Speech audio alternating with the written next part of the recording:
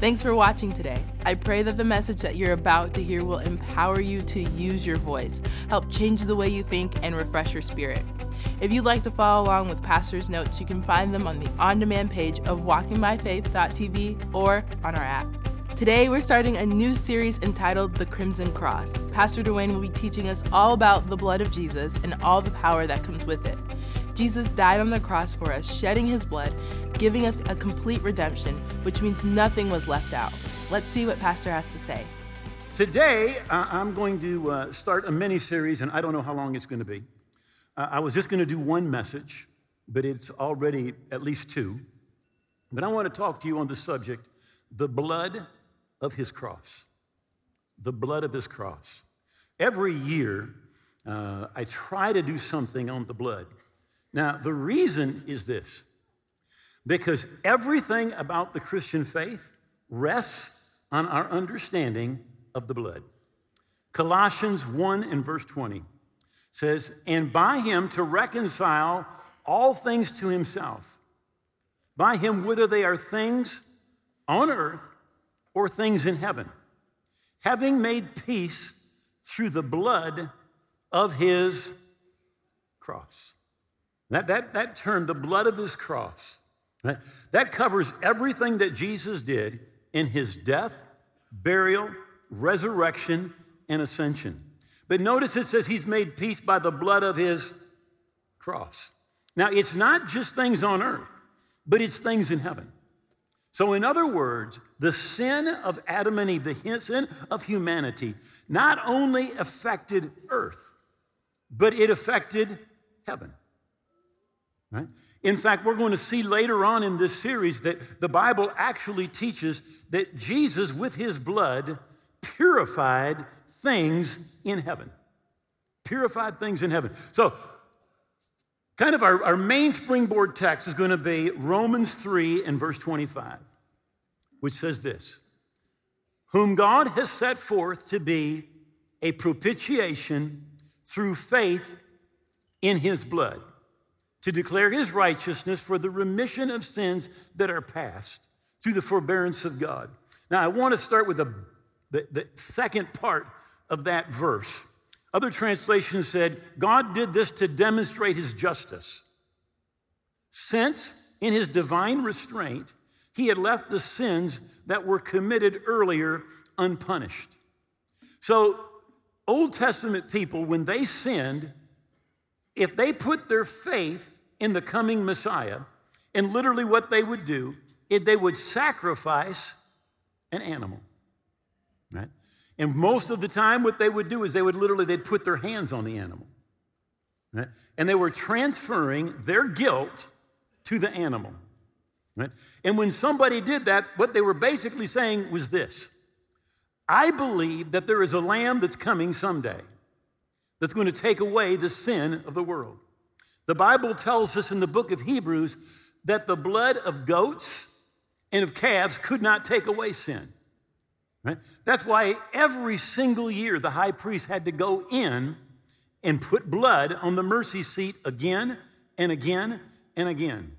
But when Jesus came and he paid for sins, all right, having made peace through the blood of his cross, with the blood that Jesus shed, Jesus made peace between God and man. When Adam and Eve sinned, they got kicked out of the garden. There was no longer fellowship. But what Jesus did, he brought us back together and he made peace through the blood of his cross.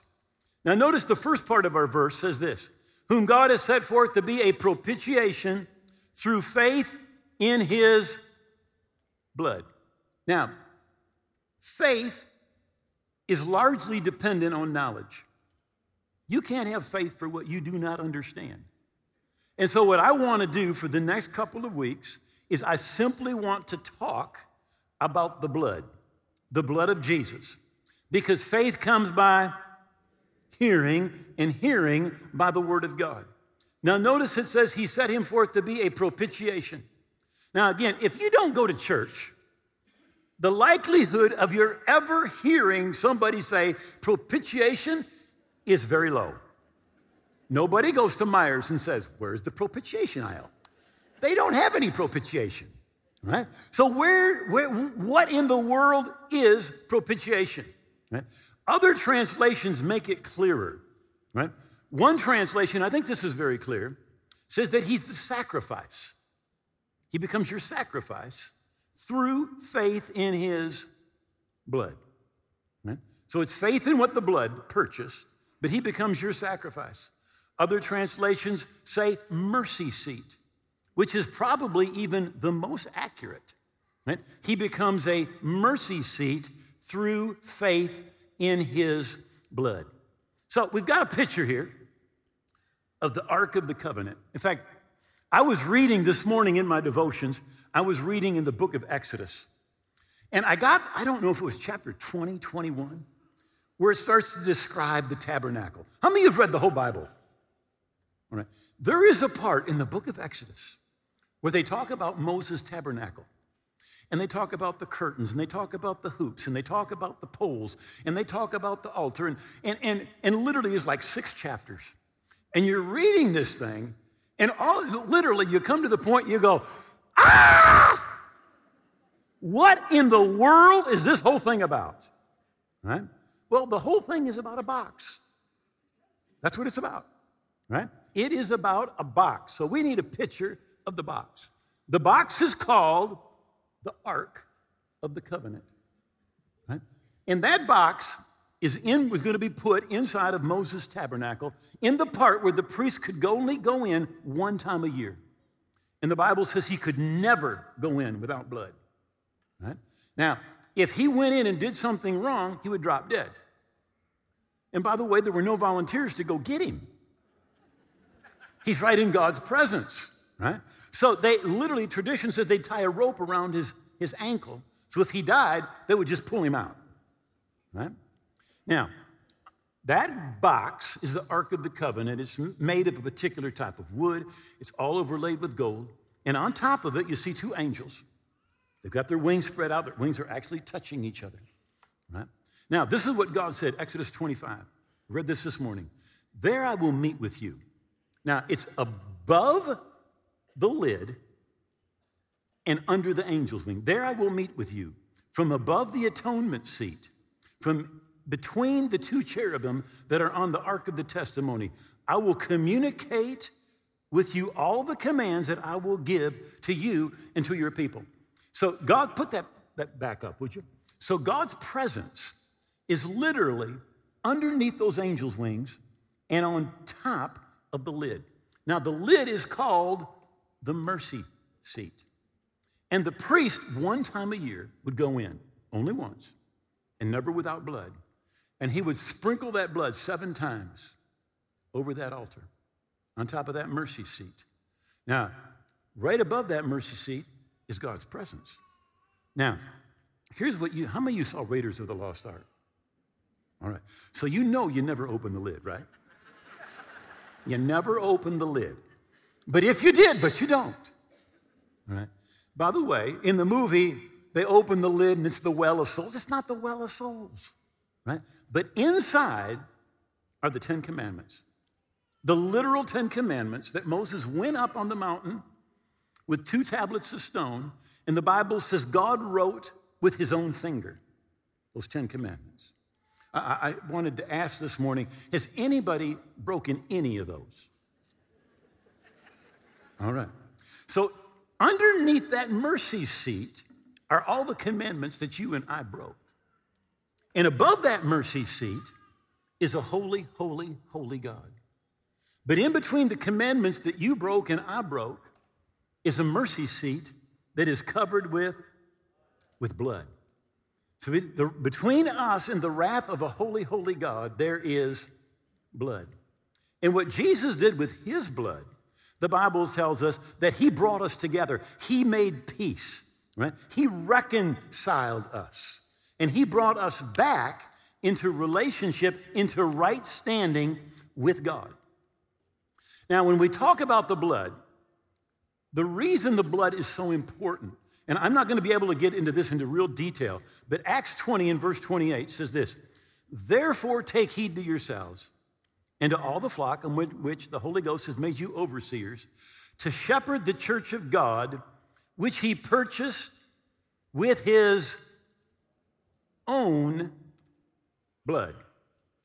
Which he purchased with his, whose blood? His own blood, right? So Jesus' blood was literally the blood of God. Now, can't go into great detail, but in Genesis chapter 3, God prophesies that there's one coming called the seed of the woman who would crush Satan's head. Later, he said he would come from the descendants of Abraham and then the descendants of David. Isaiah talked about him and said, a virgin will conceive and bear a son. And if you go through the centuries, God kept on speaking his word through his prophets, what the Messiah, who the Messiah was going to be, until the New Testament tells us the fullness of time, right? Or literally harvest time, right? Those words that God spoke, those words produced, right? And what they produced was the Holy Spirit coming upon Mary, and she conceives in her womb. But it is literally the Word of God. The Bible says that you are born again, not of corruptible seed, but of incorruptible seed, even the Word of God, which lives and endures forever. That word that God spoke again and again and again and again through the prophets, describing literally 100 times in 100 different ways what and who the Messiah would be, that word produced a harvest. And that harvest was found in the womb of the Virgin Mary. And she conceived and she bore a son. The Bible tells us in Hebrews chapter 10, Jesus is speaking as he's leaving heaven, and he says, but a body you have prepared for me. And the blood that ran in his veins was not just human blood, it was literally the blood of God. He redeemed you with his own blood. That's why the Bible tells us in 1 Peter that you were not redeemed with corruptible things like silver or gold from the aimless conduct or from the tradition, the lifestyle you received from your fathers, but with the precious blood of Christ. His blood was precious blood. God redeemed you with his own blood. And Hebrews 9:22 says, according to the law, almost all things are purified with blood, and without the shedding of blood, there is no remission. Without the shedding of blood, there is no remission of sin. It's been a few years now since one of the well-known pastors in our city got up in front of his congregation and said that the blood of Jesus was no different than any other blood. And I remember when I heard that, I felt so sorry for him and for anybody who would listen to him, right? Because without the shedding of blood, there is no remission of sin. There is no forgiveness. And Jesus purchased you and I with the blood of God, with his own blood. The Bible calls it the precious blood of Jesus. Leviticus 17, verse 11, therefore the life of the flesh is in the blood, and I have given it, blood, to you upon the altar to make an atonement for your souls, for it is the blood that makes an atonement for your souls. Now, the word atonement, it means to exchange, to restore, to favor. To exchange or to restore to favor. What Jesus did with his blood was restored you and me to favor with God. It means to cleanse, to disannul, to forgive, to pardon, to put away, to reconcile. Jesus has reconciled us to God with his blood. When Adam and Eve sinned, they were taken out of the garden, and the Bible says that God killed animals. Right? Blood was immediately shed when there was sin. And he took the skins and he covered Adam and Eve. What blood in the Old Testament could do was cover. because it was the blood of goats and calves and sheep. I believe I even know which animals were killed, because the Bible says that Jesus was as a lamb slain before the foundation of the world. I believe God killed lambs because he knew exactly what was going to happen, how Jesus was going to redeem us, how he was going to be the Lamb of God that takes away the sin of the world. So immediately when Adam and Eve sinned, blood was shed, right, to cover them. And that's all that the blood of goats and calves and lambs could do in the Old Testament. It was a picture of what was going to happen. And that's why, again, in Romans 3:25, it says that God did this to be righteous or to show his justice. Because people were looking forward to Jesus coming, he had overlooked their sin. He hadn't given them the punishment that their sins deserved. In Genesis chapter 4, we find Cain and Abel. Cain comes and he's a farmer, and he brings God vegetables. He brings him some sweet corn, tomatoes, some radishes, some turnips, some carrots, and he brings it as an offering. And then his brother, Abel, also brought of the firstborn of his flock and of their fat. And the Lord respected Abel and his offering, but he did not respect Cain and his offering. And Cain was very angry and his countenance fell. So Cain brings vegetables and God doesn't accept his offering. But his brother brings a lamb, kills the lamb, sheds its blood, and God receives his offering. Somebody says, well, why didn't God receive the offering that Cain brought? Well, it's because you can't get blood from turnips. That's why. God was looking for blood. Now look, literally, all of those vegetables represented man's efforts, man's work to get right with God, right? And you and my efforts cannot make us right with God. There's only one way for your and my sin to be remitted, and that's through the blood of Jesus. In the Old Testament, which is a type of what Jesus is going to do, if you sinned, you brought an offering to the priest. And before it was offered, the priest, listen, he would examine your offering. He didn't examine you. He examined your offering. And if your offering was perfect, there's no flaw, there's no birth defect in your offering, then you were accepted. Right? Then you were accepted. You see, the Bible tells us that Christ, our Passover lamb, has been sacrificed for us. And let me tell you about Jesus. He was perfect, without fault, without blemish of any kind at all. So God isn't looking at how bad you've been or how good you've been. He's looking at your offering. He's looking at where you have your faith. And that's why the Bible tells us it is through faith in his blood that we are reconciled, we have peace, we're brought back into right relationship, we have favor with God.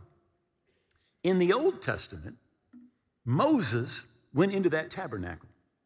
And if you ever wondered what it was like to go to church with Moses, the Bible actually tells us in the book of Hebrews what Moses did. It said when they went to church with Moses, it says that first of all, Moses took blood and he sprinkled all of the vessels of worship. So he's sprinkling the candelabra. He's sprinkling the the brazen altar. He's sprinkling blood on everything that's inside of the temple for worship. And then the Bible says that Moses took blood and he sprinkled all the people. Right? So if you went to church with Moses, listen, you never wore white. Because this is what you knew. Whether I'm in the front or in the balcony, if I go to church with Moses, I'm going to have blood on me, right? And then after that, the Bible says that he took blood and he sprinkled it on the book. Now, that was the part of the Bible that they had. Now, why did he put blood on the book? Because the book is a blood covenant book. right? So he put blood on the book. So what we see is this. The highest form of worship in the Bible always has to do with faith in blood. It always has to do with faith in the blood, right? It's wonderful when we lift our hands, when we clap, when we kneel. Those are wonderful. But it is faith in the blood that is the highest form of worship. In Hebrews 9, in verse 12, it says, neither by the blood of goats and calves, but by his own blood, he entered in once into the holy place to obtain eternal redemption for us. Now, what the Bible tells us, in fact, the Amplified Translation makes this a little clearer. He says he went once for all into the Holy of Holies of heaven. The Holy of Holies of where? Heaven. So Jesus took his blood to heaven. Now, Moses' tabernacle was a copy. The Bible tells us this clearly in the book of Hebrews, that Moses, when he's making the tabernacle, God says, you make it exactly the way that I showed you, right? Because it's a copy, the Bible tells us in the New Testament, of God's tabernacle in heaven, right? So Jesus took his blood into the Holy of Holies of heaven, not by virtue of the blood of goats and calves by which to make reconciliation between God and man, but his own blood, in having found and secured a complete redemption and everlasting release for us. So Jesus took his blood to heaven, and he took his blood and put it on the mercy seat in heaven, right? Now, in the book of Hebrews, and we're going to get there probably next week, the Bible tells us, right, plainly that that blood that Jesus put on the mercy seat in heaven is speaking. When Cain killed Abel, God said his blood is crying out to me from the ground. But Hebrews, the book of Hebrews said that the blood of Jesus is speaking better things than the blood of Abel. Abel's blood wanted vengeance, but Jesus' blood is on the mercy seat in heaven. And that blood is speaking on your behalf and saying, God, forgive them, bless them, use them, anoint them. God, deliver them. That blood is speaking on your behalf right now. And Jesus took that blood into heaven. And listen, 24/7, 365, God is in the presence of blood, of Jesus' blood, right? It's on that mercy seat, right? And that is literally the throne of God in heaven. That's his throne, that mercy seat. And it's speaking today. So we have a Bible says a complete redemption and an everlasting release. Now, when it says a complete redemption, this is what it means. It means that God planned for everything, and he provided for freedom in every area of your life, in my life. We have coverage from and on every area through faith in the blood of Jesus. It's a complete redemption. That means God did not forget anything. That means there are no special problems, no unique problems that are not covered by the blood of Jesus. God did not overlook anything in his plan for redemption. Jesus paid for everything. So you will never go, God, this is my problem. And God go, oh my goodness, what are we going to do? Jesus, look at this. Holy Ghost, look at this. Gabriel, look. They have a problem and we don't have a solution because we forgot about this in redemption. Never going to happen. It doesn't matter what the problem is, whether it's a spiritual problem, a financial problem, whether it has to do with your relationships, whether it has to do with your health, whatever it is covered. Jesus paid too high a price for your freedom, for you and I to go through life bound and oppressed and depressed and defeated in fear, in bondage, and in addictions. He paid too high a price. And you He obtained a complete, total redemption. A friend of mine tells a story of when his kids were young teenagers, went to Florida to Disneyland. They made the mistake of going in the summer, and it was just hot. And there were long lines. And he said they were waiting in line for a particular ride. And the line was long. They're waiting over an hour. And in front of them, there's this grandma with her little grandson who's like maybe 10 years old. And this dude, he's got on a Mickey Mouse hat, right? He's got a Mickey Mouse shirt. He's got a drink, some kind of Slurpee thing with Mickey Mouse on it, right?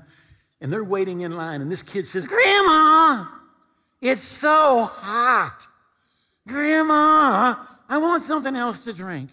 And Grandma, I don't even know if I'm gonna like this ride. Grandma, do we have to wait in line so long?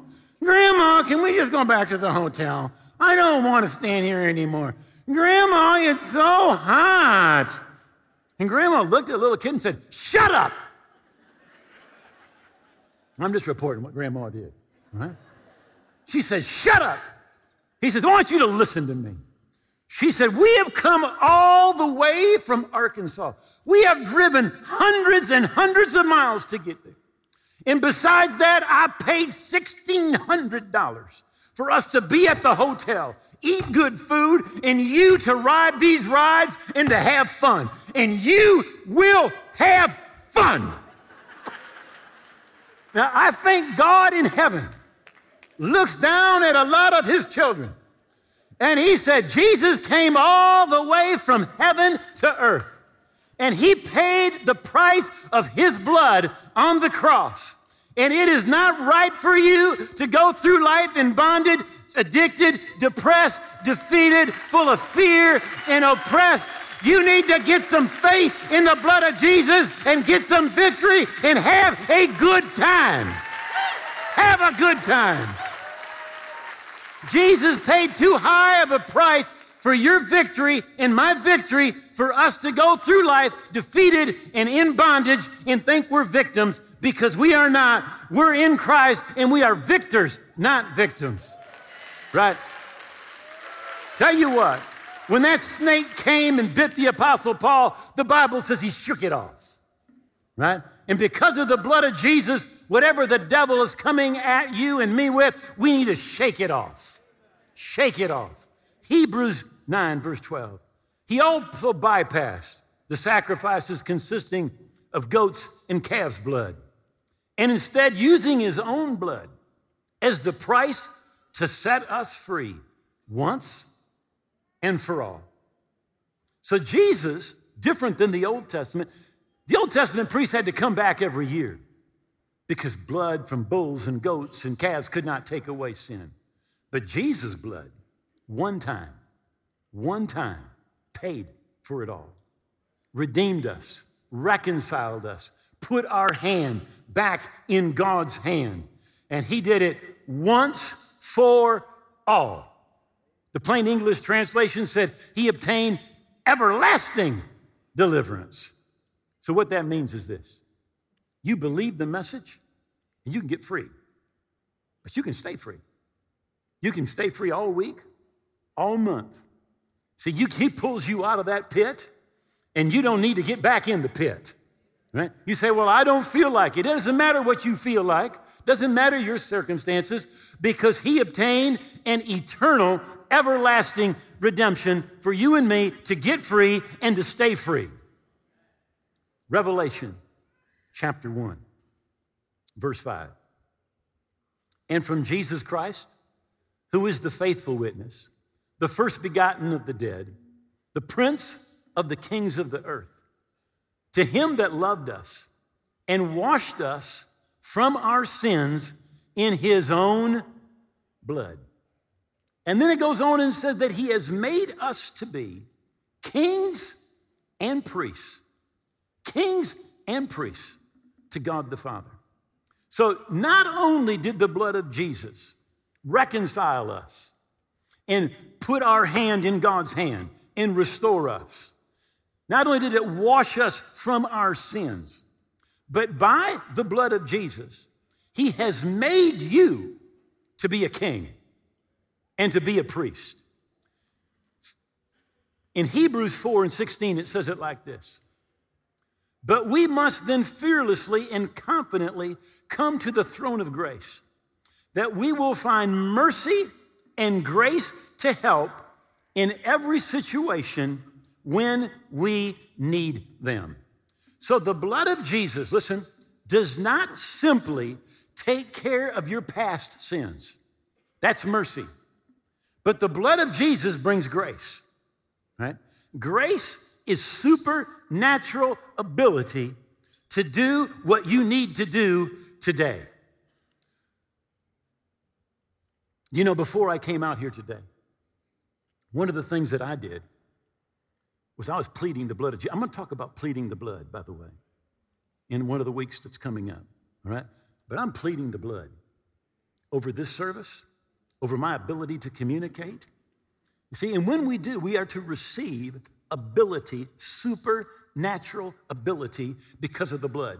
The blood doesn't just do something for all the stuff you've done yesterday, but the blood does something for you today. It gives you grace. It empowers us today. The blood makes us kings and priests today to God the Father. And we need to put some faith in the blood, because it's when we put faith in that blood that he becomes a propitiation, a sacrifice for us, right? That puts our hand in God's hand, gives us favor, reconciles us to him. But the blood supernaturally is to enable us to do what God has called us to do today. Say, God made fish to swim in an ocean. He made eagles to fly in the sky, but he made you to have relationship with him. And if you don't have relationship with God, you're living life, but you're not living life to its fullest. You're not living life the way you were intended to live life. Your purpose is to have relationship with God. And if you're watching today and you realize, I'm not right with God and I don't have that relationship, would you bow your head and pray a prayer right now with me and begin that relationship with God? Just say, oh God, I believe Jesus died on the cross. I believe his blood paid for my sins, and I believe he rose again. And today I give him all of my heart and all of my life. I'm going to live for him every day. And I thank you that you love me, that you've heard my prayer, that you receive me, that I am forgiven, and I'm a part of your family now, today and forever. In Jesus' name, amen. You know, if you prayed that prayer from your heart, God heard that prayer, and you are right with God. Now, I wrote a book to help you keep growing spiritually. It's full of bullet points that are really going to make a difference in your spiritual walk. And I want to give it to you absolutely free. Now, you can download that book, or you can contact us, and we'll send you a hard copy. If you just prayed that prayer with Pastor Dwayne, you are making one of the best decisions of your life, and we're so excited for you. Just as Pastor said, we'd love to send you a free copy of his book, Your New Life. Log on to walkingbyfaith.tv and have it mailed to you. Download it right there instantly, or find it on our app. It's absolutely free and a great resource for you to have. Walking by Faith is used on and off the air to change lives all around the world. If this ministry has been a blessing to you, please consider becoming a partner with us. You can now text WBF Give to 1-888-364-GIVE. Visit walkingbyfaith.tv/give or click on the giving icon in our app. Find us on Roku, Amazon Fire TV, and on your favorite social platform by searching WBF TV. Also, check out our app in your favorite app store. You can download past sermons, follow along with notes, speak confessions over your life, and so much more. Until next time, have a blessed week.